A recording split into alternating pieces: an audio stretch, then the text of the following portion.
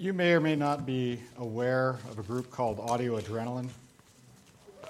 You're likely aware of at least one of their songs, My Father's House. It's a big, big house with lots and lots of room. Right? And that's probably the song that most of you most know them for. But if you think that defines them, you don't know them very well. I'm not like an expert on Audio Adrenaline, but in 1992, they came out with a song called My God Died on the Cross. And in that song, they are heavy metal rockers. And you know what antiphonal singing is? You know, I think of antiphonal singing as being very pretty. You know, it's two choirs or two people singing to each other, doing the song. So this side says, "It's your turn to sing now." This side goes, "Thank you." You know? Well, this song is the heavy metal version of antiphonal singing. So they're screaming at each other. And this one says, "Buddha was a fat man." And this one says, "So what?" I got it written down here. "Mama thought I had a plan. I guess not." A Hindu god is an old dead cow. You can be a god if you knew how. And then they start screaming, "My God died on the cross. My God died on the cross. My God died on the cross. But he lives." And I thought about playing the tape, but I thought the only one here who would like it is JD. Okay. Yeah, they don't do that on the Country and Western station, Jeremy. I'm sorry. Okay. But the words of this thing are great. My God is the only God. He's the only God that lives. He loves, He cares, He makes, He shares. It sounds like I'm doing a rap, doesn't it? And eternal life He gives. He took the pains that shook the chains that rattled all of hell. Now you may think I'm crazy, but only time will tell. And then it goes back to Buddha was a fat man, and so on. There's a man over there standing on the street. He says I'm a god, but I think he's a freak. Many different men are just what they claim: a Mooney, a Mormon, a man from Mars. A little off track, but they have nice cars. So it's like, I heard this song when it came out, and the only thing I could remember was "My God died on the cross," which is an awesome line. You know, it's and if you want to check it out, 1992, Audio Adrenaline, "My God died on the cross." It's you know, the point of the whole thing is that we live in an age, a day and an age, where everybody is supposed to think everybody's thoughts on eternity or on how to get there are as valid as everybody else's thoughts. And if you are so arrogant as to claim your way is the only way or your way is the special way, then you are, well, arrogant. Self-deceived, you're foolish, and all those things. But the fact is, and this is what today's passage of Revelation points out, there is only one. In all of eternity, in all of the universe, all of ever, anywhere, there is only one. Only one. And if that's too exclusive for you, we can't do anything about it. Because that is simply what it says. And this passage drives that home with a lot of other things. As we open into this passage, heaven stands helpless. Heaven is helpless, right? Heaven is helpless, and John is weeping loudly. And because there's a book, and nobody is worthy to open the book. And in all of the universe, they look through all of the universe and through all of time, and no one is worthy to open a book. And then a lion is announced. The Lion of Judah has conquered, and he is worthy to open the book. And John turns to see the lion, and he doesn't see a lion. He sees a lamb standing as if slain.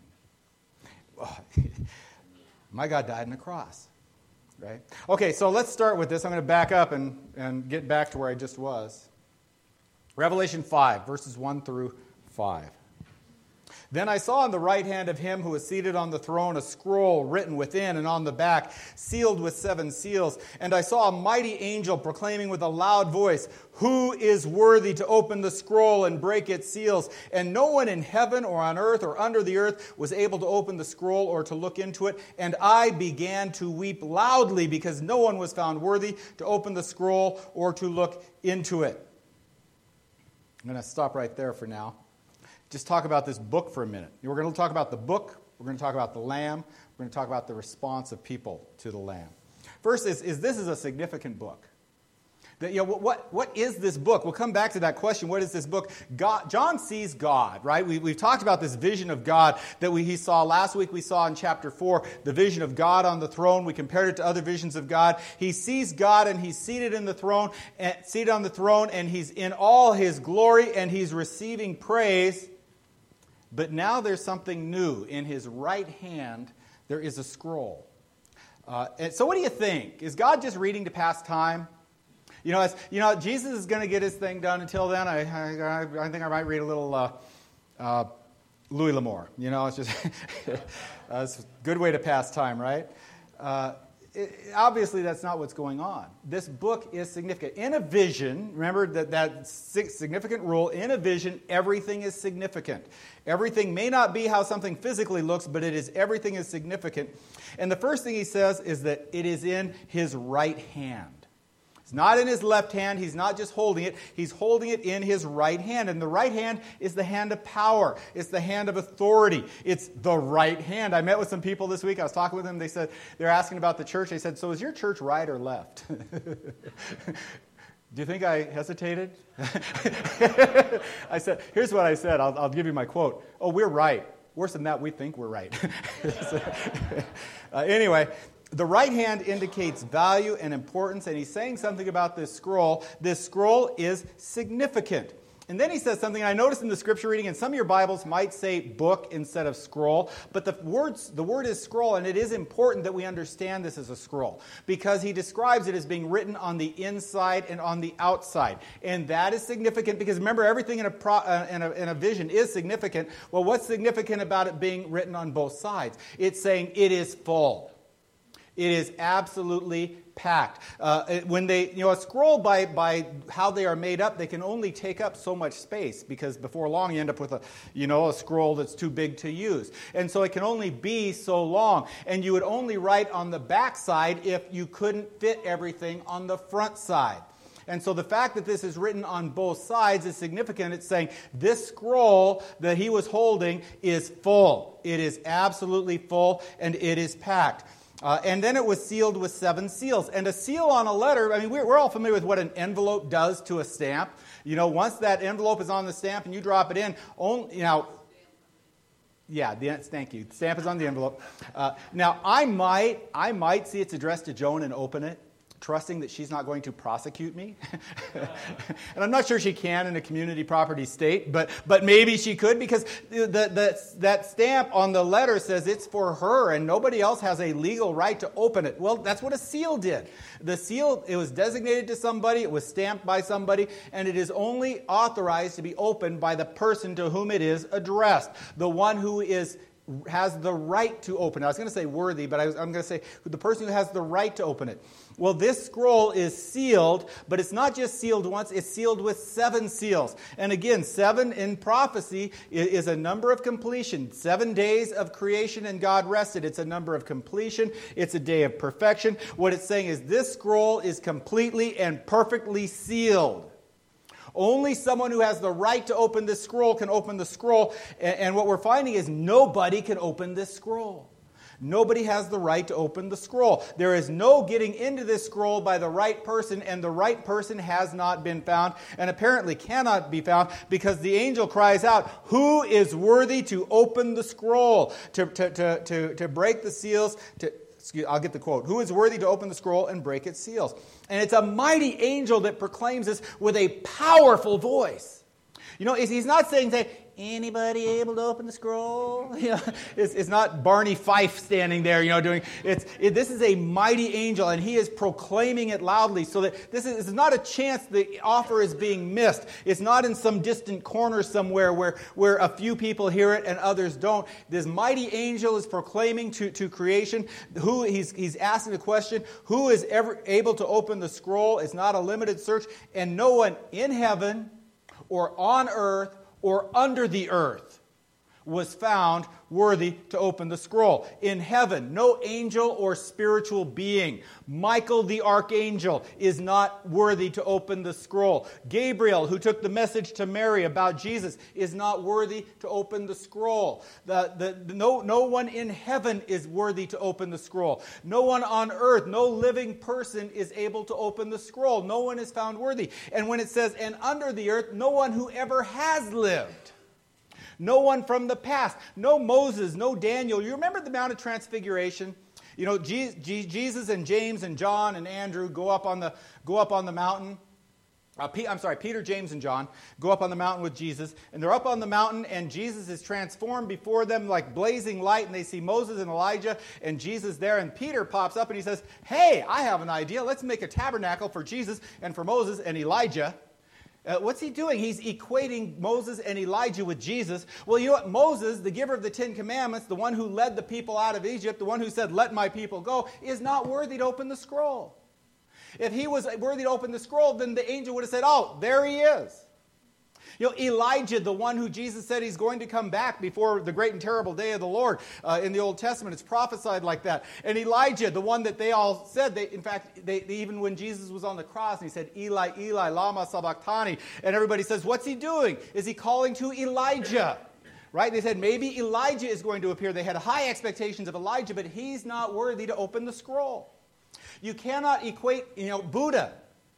No, he's not worthy to open scroll. Confucius, Muhammad, whatever Hindu people, gurus. Nobody was found worthy to open the scroll. They looked, they tried. No one was worthy to open the scroll. No one qualified. No one had the right to do this. And they tried and they looked. And John wept loudly. He doesn't tell us what this book is. He doesn't tell us why. I mean, I'm sorry. If you have a book and you can't open it, I'm going to say tough to be you, It's like, I don't care about your book. It's a book. Go find another book. Read another book. It's not, John sees this, he doesn't even tell us what the book is. I don't know if John knew what the book was, but he knew this was a significant book, and it matters so much to him that he weeps loudly that this book cannot be opened. Whatever it is, he is grief-stricken. What we find is that this book matters. So what is this book? I say all this stuff. What is the book? The funny thing is when you do this kind of thing, you have to read what other people say about it in case you're just too much of a Fruit Loop. But I'm sorry, I read what the book said, and I disagree with them, so I don't care. Most commentators seem to think that the scroll, the book that he wants to open, is the prophecy yet to be read in the book of Revelation. And it's, by that, they don't mean merely the words, but the fulfillment of the prophecy. It can't happen unless someone is worthy to open the scroll. And I'm thinking, that's interesting. But it doesn't sound fulfilling to me, especially when I know there's a whole other answer that is consistent with the book of Revelation and makes much more sense with one who has to die to be worthy of opening the scroll. So let's turn real quickly to Revelation chapter 20. If you want to understand the start of the book, sometimes, you know how it is when you read a book, and there's all sorts of things that you go, I don't know, but you read it the second time and everything falls into place. Well, when you read this for the second time, you get to Revelation 20, and you start at verse 11. And you find a very significant book. Then I saw a great white throne and him who was seated on it. From his presence, earth and sky fled away, and no place was found for them. And I saw the dead, great and small, standing before the throne, and books were opened. Then another book was opened, which is the book of life. And the dead were judged by what is written in the books, according to what they had done. And the sea gave up the dead who were in it. Death and Hades gave up the dead who were in them. And they were judged, each one of them, according to what they had done. Then death and Hades were thrown into the lake of fire. This is the second death, the lake of fire. Verse 15, and if anyone's name was not found written in the book of life, he was thrown into the book of the lake of fire. That is a book worth crying about. That is a book worth weeping over. That is a book that can only be opened by one who has earned the right. And how do you earn the right to the book of life but by conquering death? And only one had ever done it. And so I'm just going, I don't understand how anybody who is thinking they can write a commentary on Revelation doesn't get that answer. I mean, the other answer is fine, but it seems really unsatisfactory compared to this one. In my mind, maybe I'm just too shallow. I don't No, but it makes sense to me that the book John is weeping over, this book that is being held by God himself, that God himself does not open. I mean, if the angel is standing in front of God saying, oh, who is worthy to open the scroll? Why doesn't God open the scroll? Because God has not paid with his life to have the right to open the scroll. And you go, how can you say God was not worthy? Well, I'm not saying he wasn't good enough. But Jesus Christ died on a cross. My God died on a cross. And when he did that, he earned the right to open the book of life. That no one else, anywhere, anytime, in all of the universe, in all of infinity, has ever earned the right to. Only Jesus. Good book, good Savior, huh? Let me read on a little bit, verses 5 and 6. And one of the elders said to me, weep no more. Behold, the Lion of the tribe of Judah, the Root of David, has conquered, so that he can open the scroll and its 7 seals. Don't cry. The Lion of Judah's come. He has conquered. He can open the scroll. Well, what do you look when you hear the Lion has conquered? What do you expect to see when you turn around? Mighty warrior, armed in armor, carrying a shield, carrying a sword, mighty in battle. The kind of person who sees to conquer. These are joyful words. These are adrenaline words, right? You turn, hey, there's the one. You turn to see who it is. And you expect to see a glorious lion. You expect to see a majestic hero. And what do you see in between the throne and the 4 living creatures and among the elders? I saw a lamb standing as though it had been slain, with 7 horns and with 7 eyes, which are the 7 spirits of God sent out into all the world. That's a strange-looking lamb. We do have to deal with apocalyptic style when we read Revelation, and we can get caught up in the look of this thing. And remember, it's not the look that we're looking for, it's what the look represents. Okay, 7 horns. Horns represent kings or authority. Well, how do we know that? Well, if you go back to the book of Daniel, and I didn't even write down what chapter. I think it's chapter 7. Daniel sees a vision, and in this vision, he talks about a ram with 2 horns. And it runs about and is conquering everything until all of a sudden a goat pops up with 1 horn.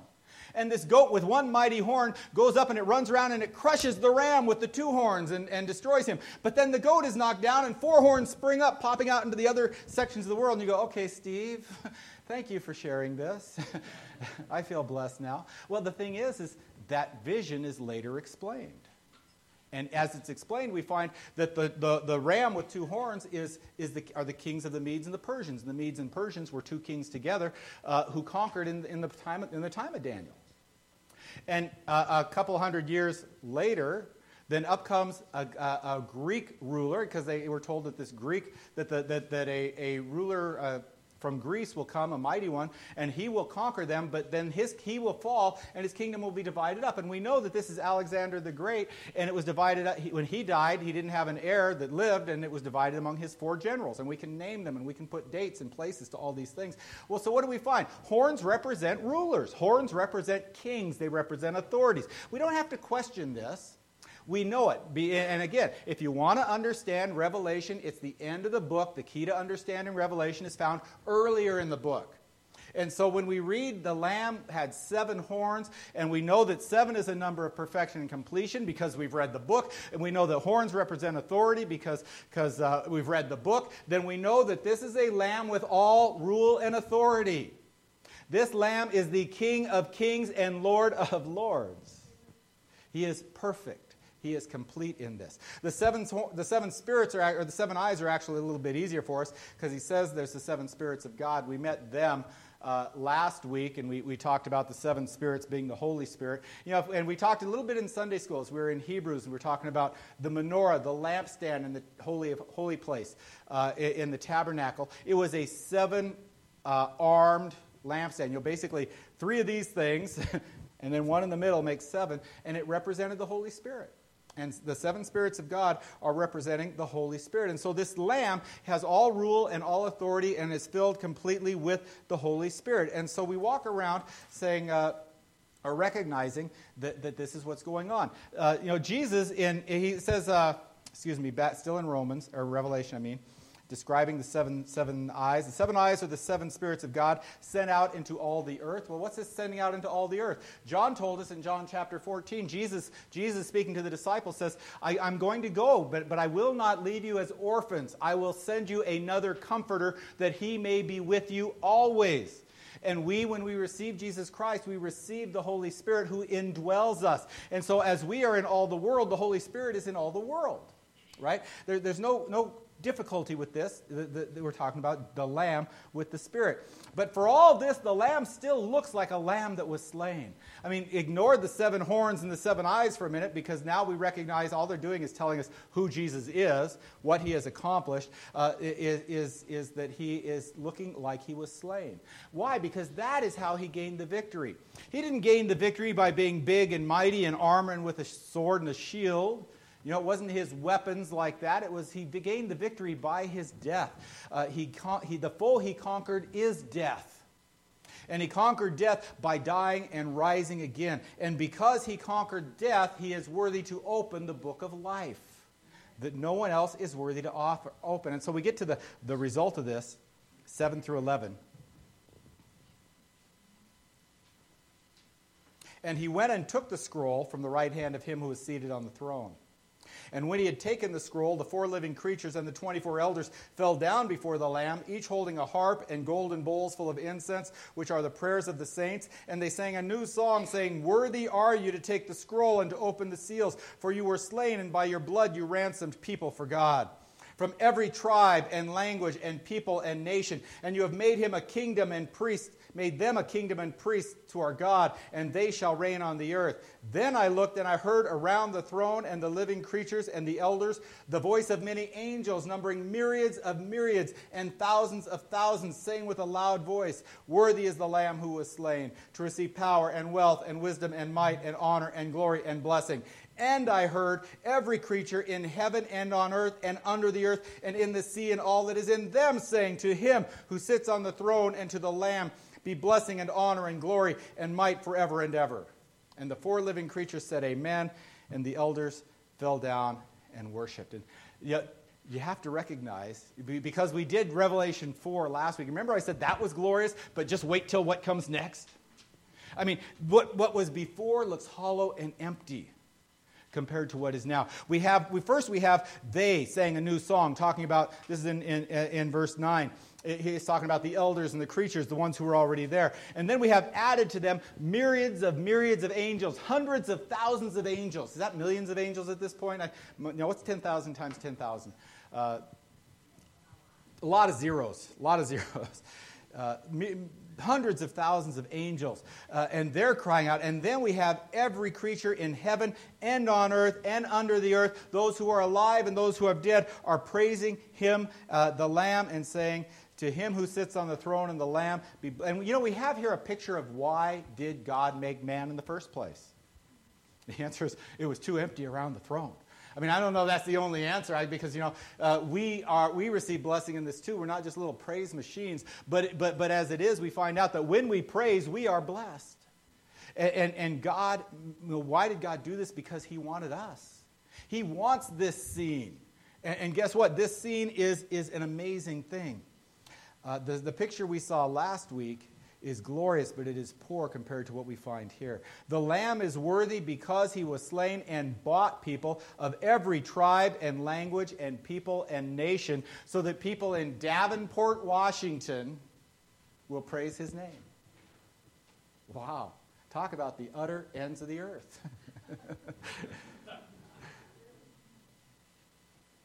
Look around the scene. Around the throne and the living creatures and the elders, you find hundreds of thousands of angels praising the Lamb, saying, "Worthy is the Lamb who was slain.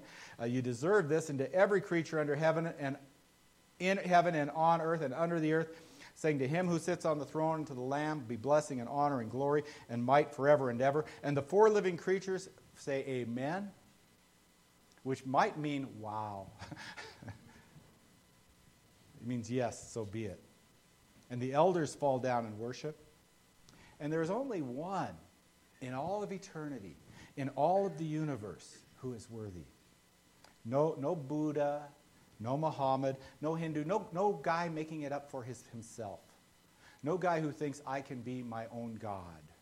There is no one by any means worthy but Jesus Christ, the Lamb who is slain. He is our God, He is our Savior, and He is worthy of praise. Let's bow in prayer. Lord God, we do praise you. Jesus Christ, the price you paid for our salvation was your own life. And you are worthy of all the praise we can give. And we do praise you, and we rejoice in what you've done for us. In Jesus' name, amen.